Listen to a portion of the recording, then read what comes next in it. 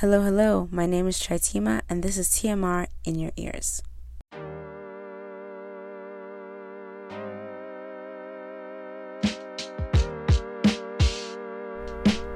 Hello, welcome to April. So actually, before you listen to this podcast, please just start clapping for me wherever you are because I have finally learned how to rest. I will get into this later.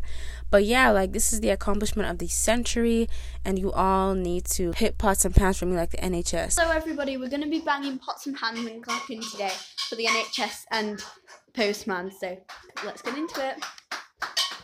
First of all, I'm going to dive into all the therapy stuff I learned.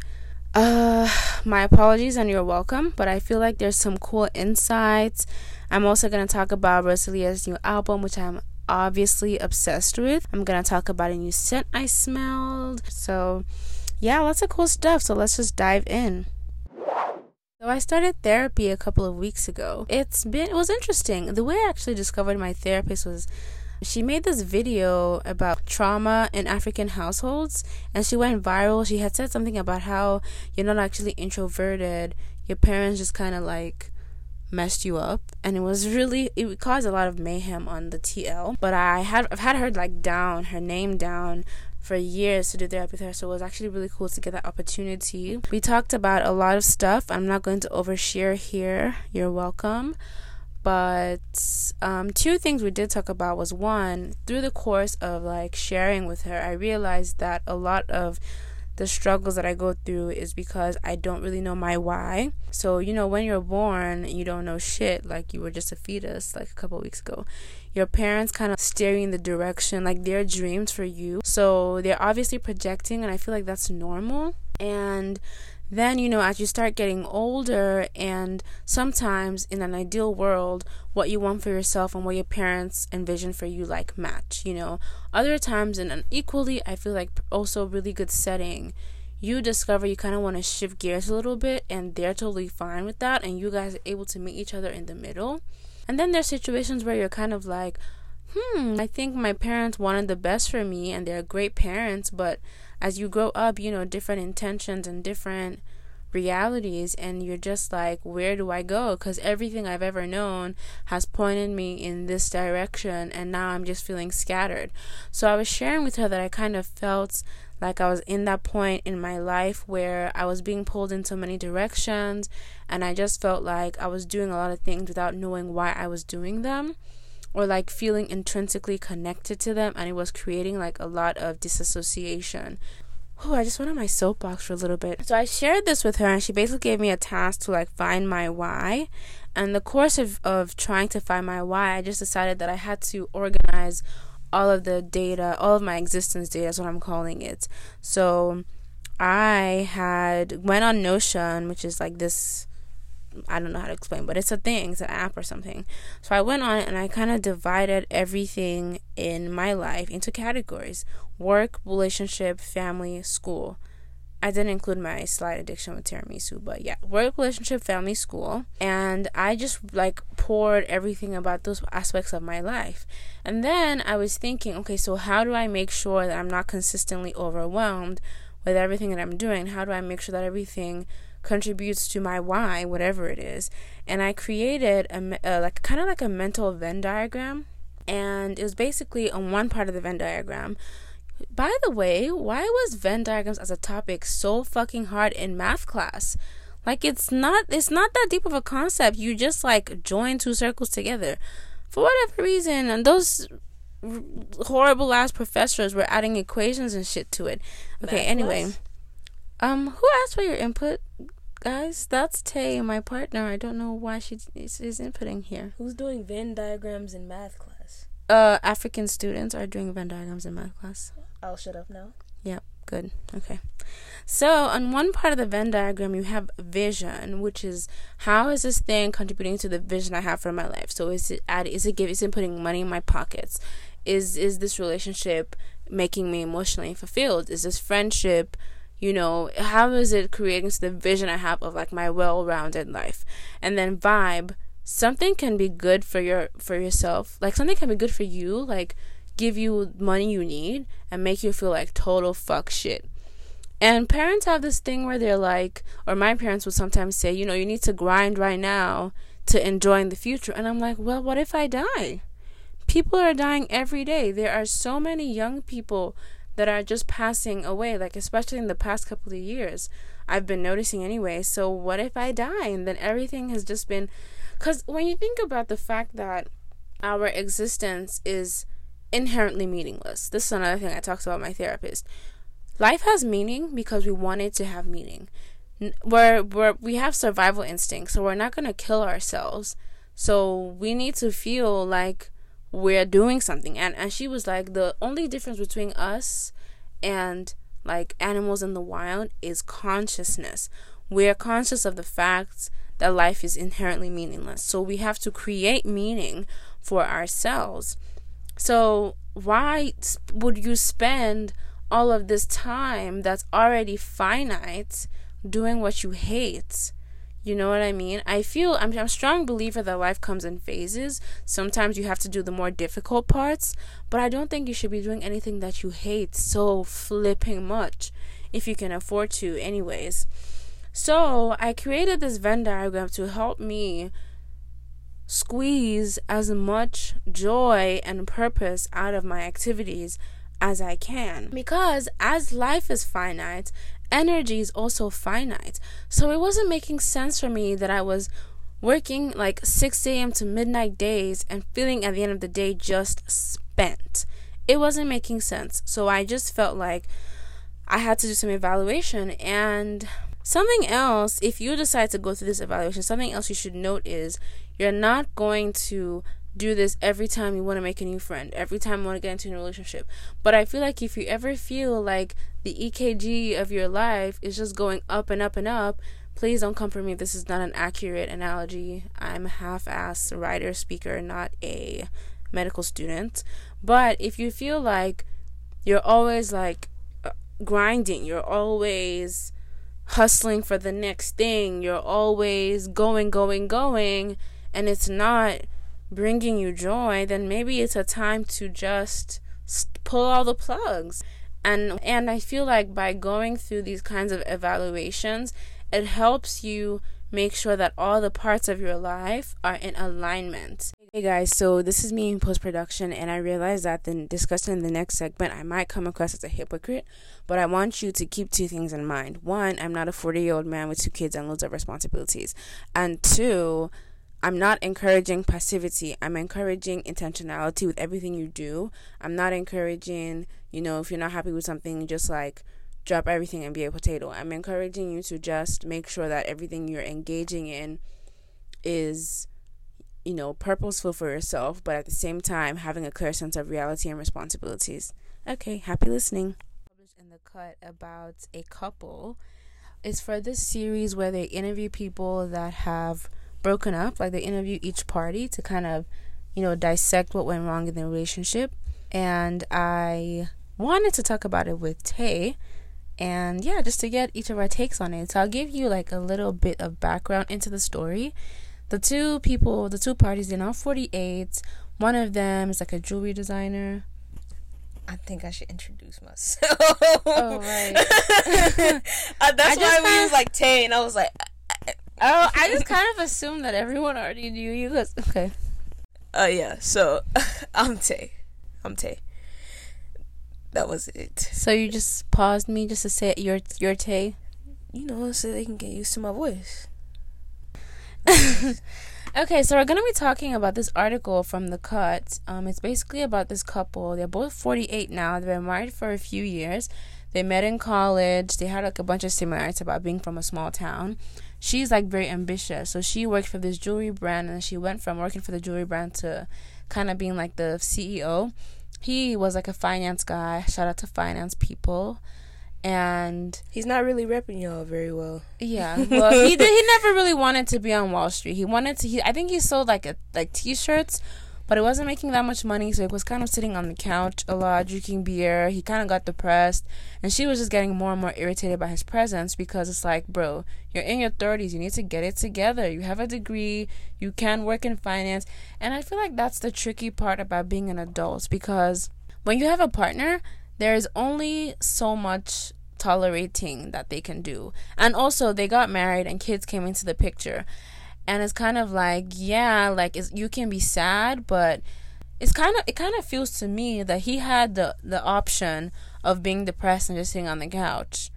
And she's like, okay, I get that you're depressed, but like, we have kids. Like, you can't just, like, if I wasn't here, so you just be on the couch drinking beer all day and the kids would not eat, you know? And even before, like, the kids came into play, like, it's like, dude, like, you're sitting on the couch. I understand you're trying to find your lane or whatever, your spot in life. You still need money for bills. Yeah, but like, I'm supporting our entire livelihood. Oh, here. and then like, she had to ask her parents for money because obviously she couldn't support both of them and 2 kids.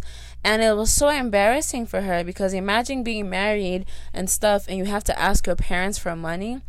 So I understand. I'm obviously, if I haven't said it, I'm completely biased on her side, even though I do know how frustrating it can be to feel like you're a creative person and it's just not working out for you. But I just kind of feel like you need to make money, but you need to pay your bills.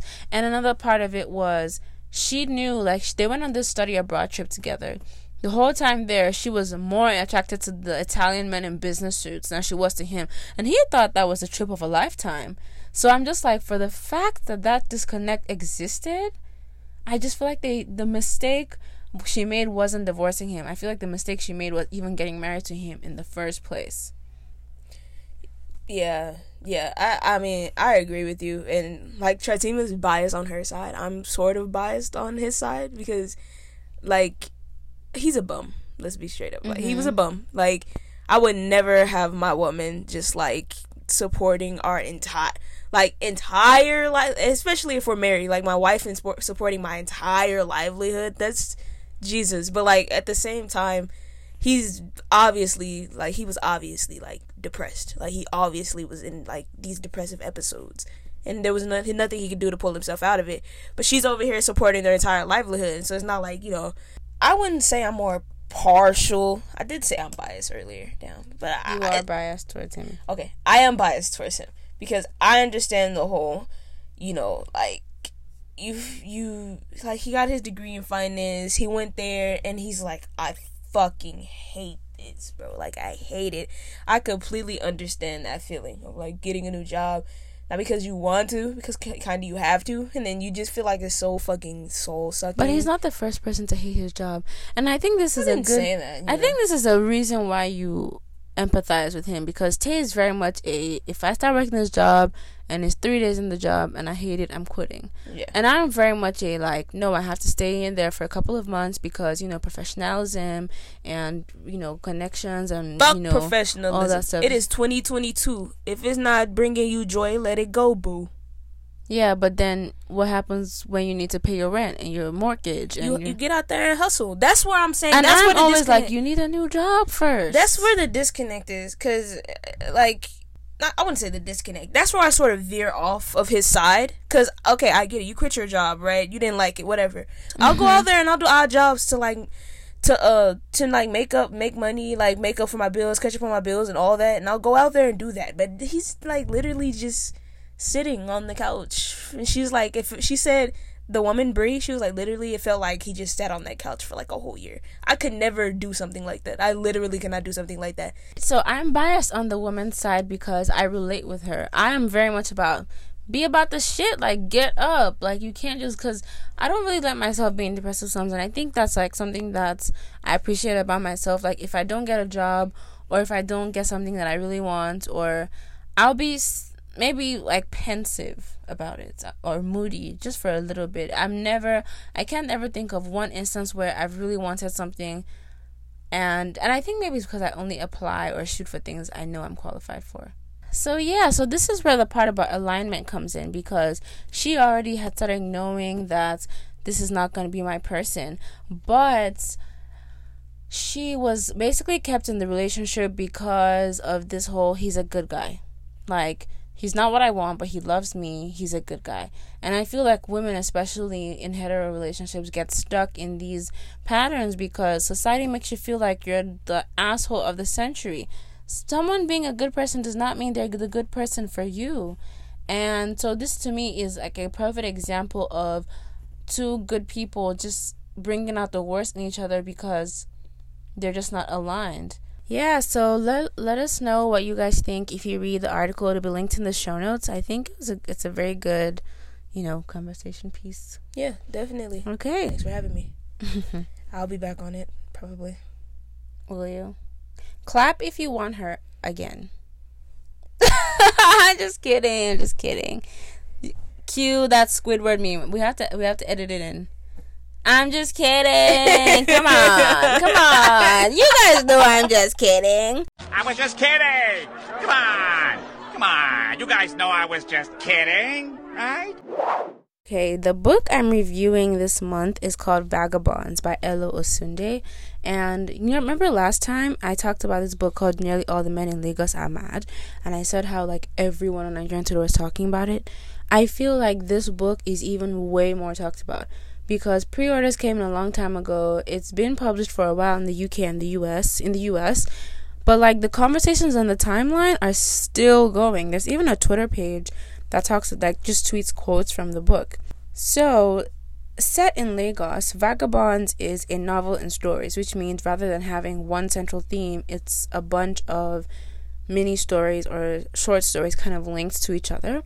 I will be honest, I haven't really found a way that the characters blend into each other, but the common theme is each character featured is a societal outcast of some form. So there's queer people, poor people, and this is Nigeria, Lagos, Nigeria, like I said, but it's kind of like the underbelly of Lagos, the part of Lagos where everyone is just buried under the social ladder.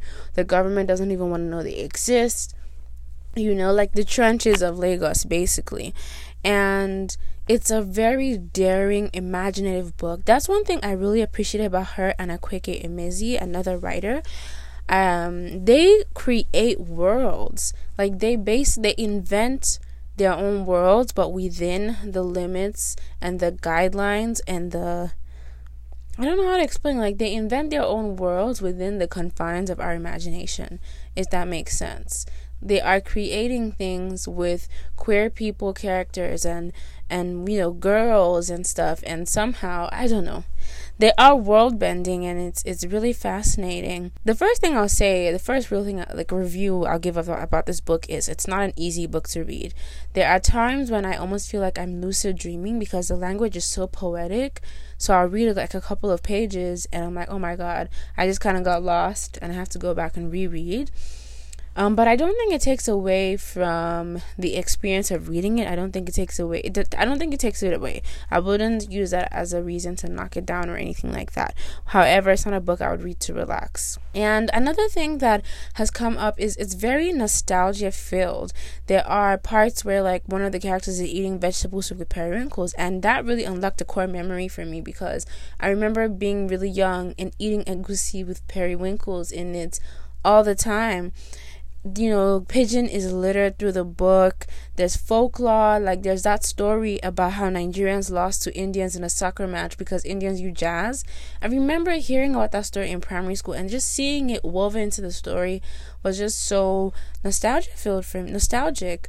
And even the titles. So I know a lot of Nigerians can probably remember a time when, oh, come on, get out, you vagabond, or something was used as an insult. And so it being used here as a way to discuss and almost empower the outcast as it's being used to degrade is just such a powerful twist on words for me. My favorite story, I will say, the first favorite story is one called Johnny Just Come, and it's about this guy who is, it's almost like the classic, you're living in the village, you get promised work in the city, but the person that promises him the work is like, hey, you have to pretend like you're mute because the boss you're working for, he has a lot of secrets. And so he finds out that he's working for this guy who actually deals in organs, and he has to pretend like he's mute. So the guy's daughters will say a bunch of shit, he would witness a bunch of shit and he can't say anything. And then one day, I don't want to say exactly what happened in case you intend on reading this book, but one day something really awful happens, and the weight of having to be silent about everything that was going on just basically swallowed him. I'm just going to put it like that. I actually wrote a little reflection on this part of the story, which I'll also link, but it just was a powerful reminder of how Nigerian society, and I bet like a lot of societies in Africa and all around the world, make you feel like if you just don't say anything, you can just move on, and if you don't say anything, you're doing more good than harm. You're protecting yourself, you're protecting your loved ones, but it eats you up. Like the weight of being silent about things that matter, the weight of being silenced when you are born to speak, which is a paraphrase from the book. It just eats you alive. So it's kind of like a way of saying you can't just be quiet about important things, because it's never, the quiet is never as peaceful as you think it's going to be. So yeah, check out Vagabonds. There's a bunch of other stories. I won't get into much into it, but I really do think it's a really, really necessary book. It'll challenge you in all the right ways. And yeah, check it out and let me know what you think. Okay, Motomami by Rosalia. So I first heard of Rosalia a couple of years ago because Cardi B was really, really hyping her up.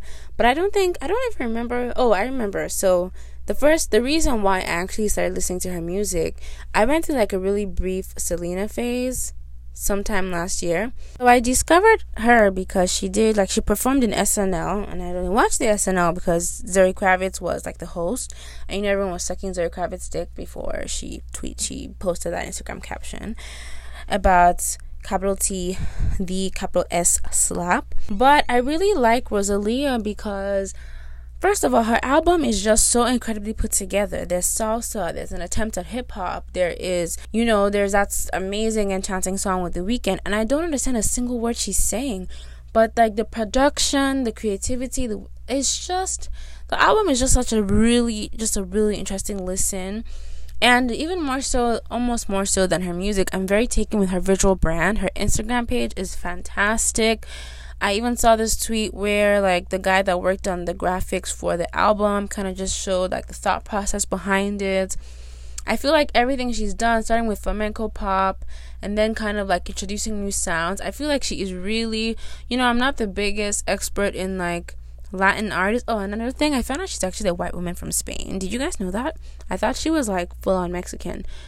I just feel like I've never, even like the ones that kind of cross over to the West, like Bad Bunny, I just feel like they're not really doing music the way that she is, or she's creating the kind of sound that she has created. Correct me if I'm wrong. But yeah, that album was very, very good, and it's the first thing I recommend. Yeah.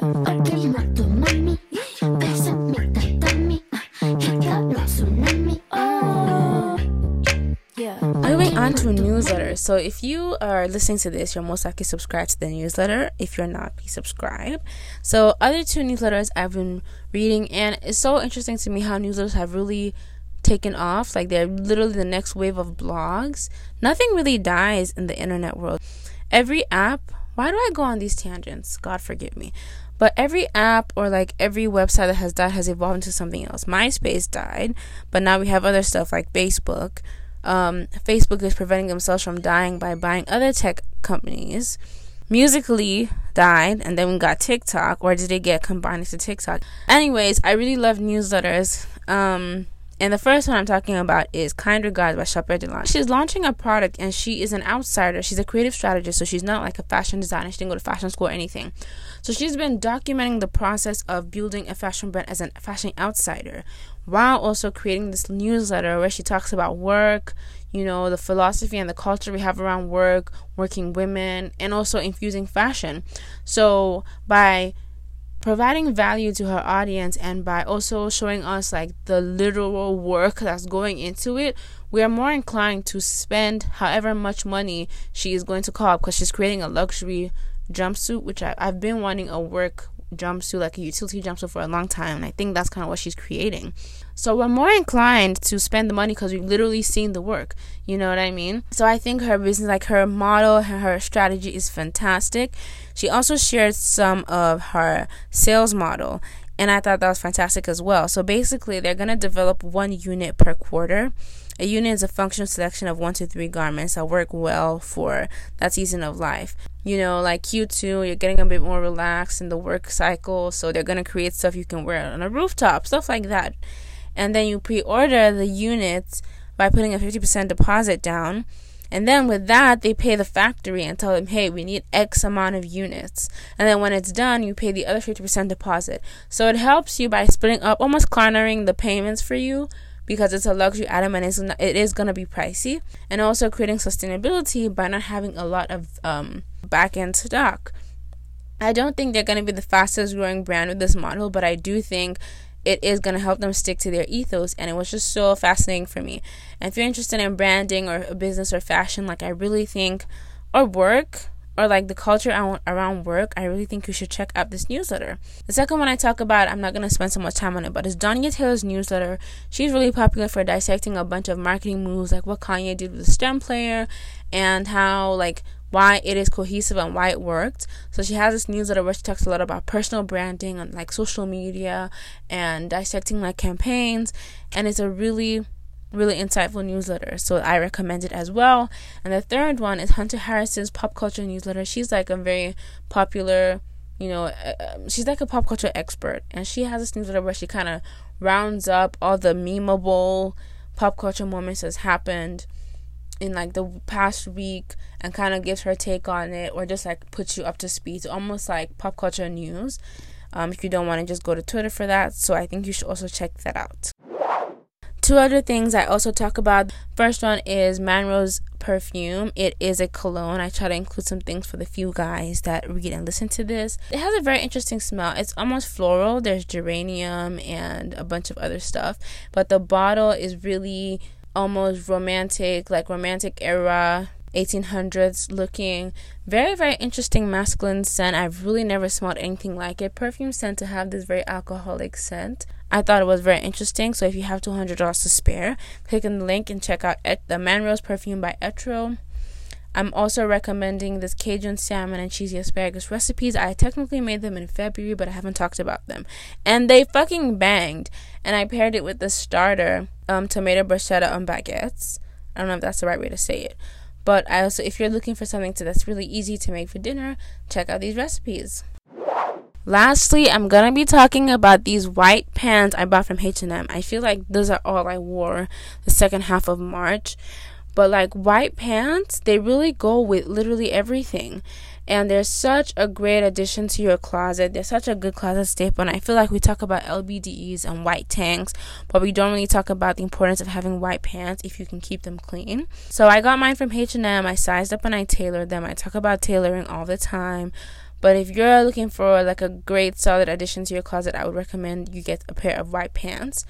And two fashion people and YouTubers that really inspire me in the sense are Tuba Avalon and Sierra Parker. They're also linked in the show notes. So if you need new fashion YouTube recommendations, I would really recommend them.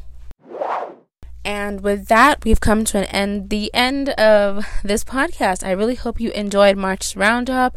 Please let me know your thoughts. If you liked anything else, please let me know if you'd like me to do more conversation segments with people, talking about different things. I would make the conversation structured so it's not just like a flow of consciousness into your ears all for fucking hours. But yeah, that's all for March. I really enjoyed doing this, and I can't wait to see what April has in store.